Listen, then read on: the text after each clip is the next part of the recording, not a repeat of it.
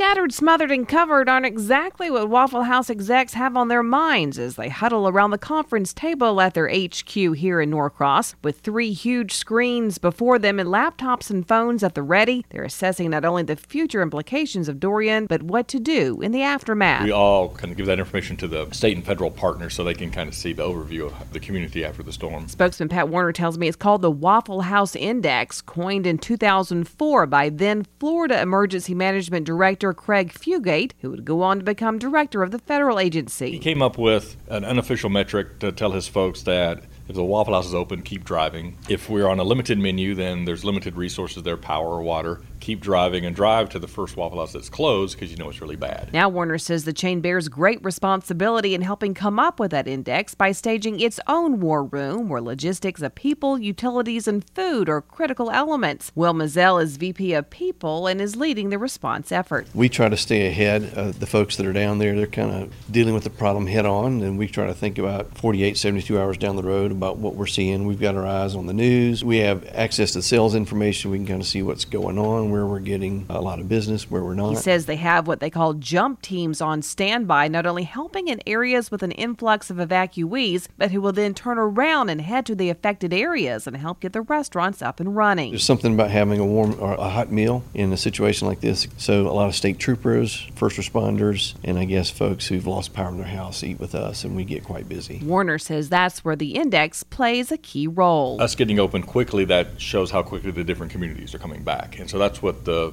government agencies use that for. In Norcross, Sandra Parrish, 95.5 WSB.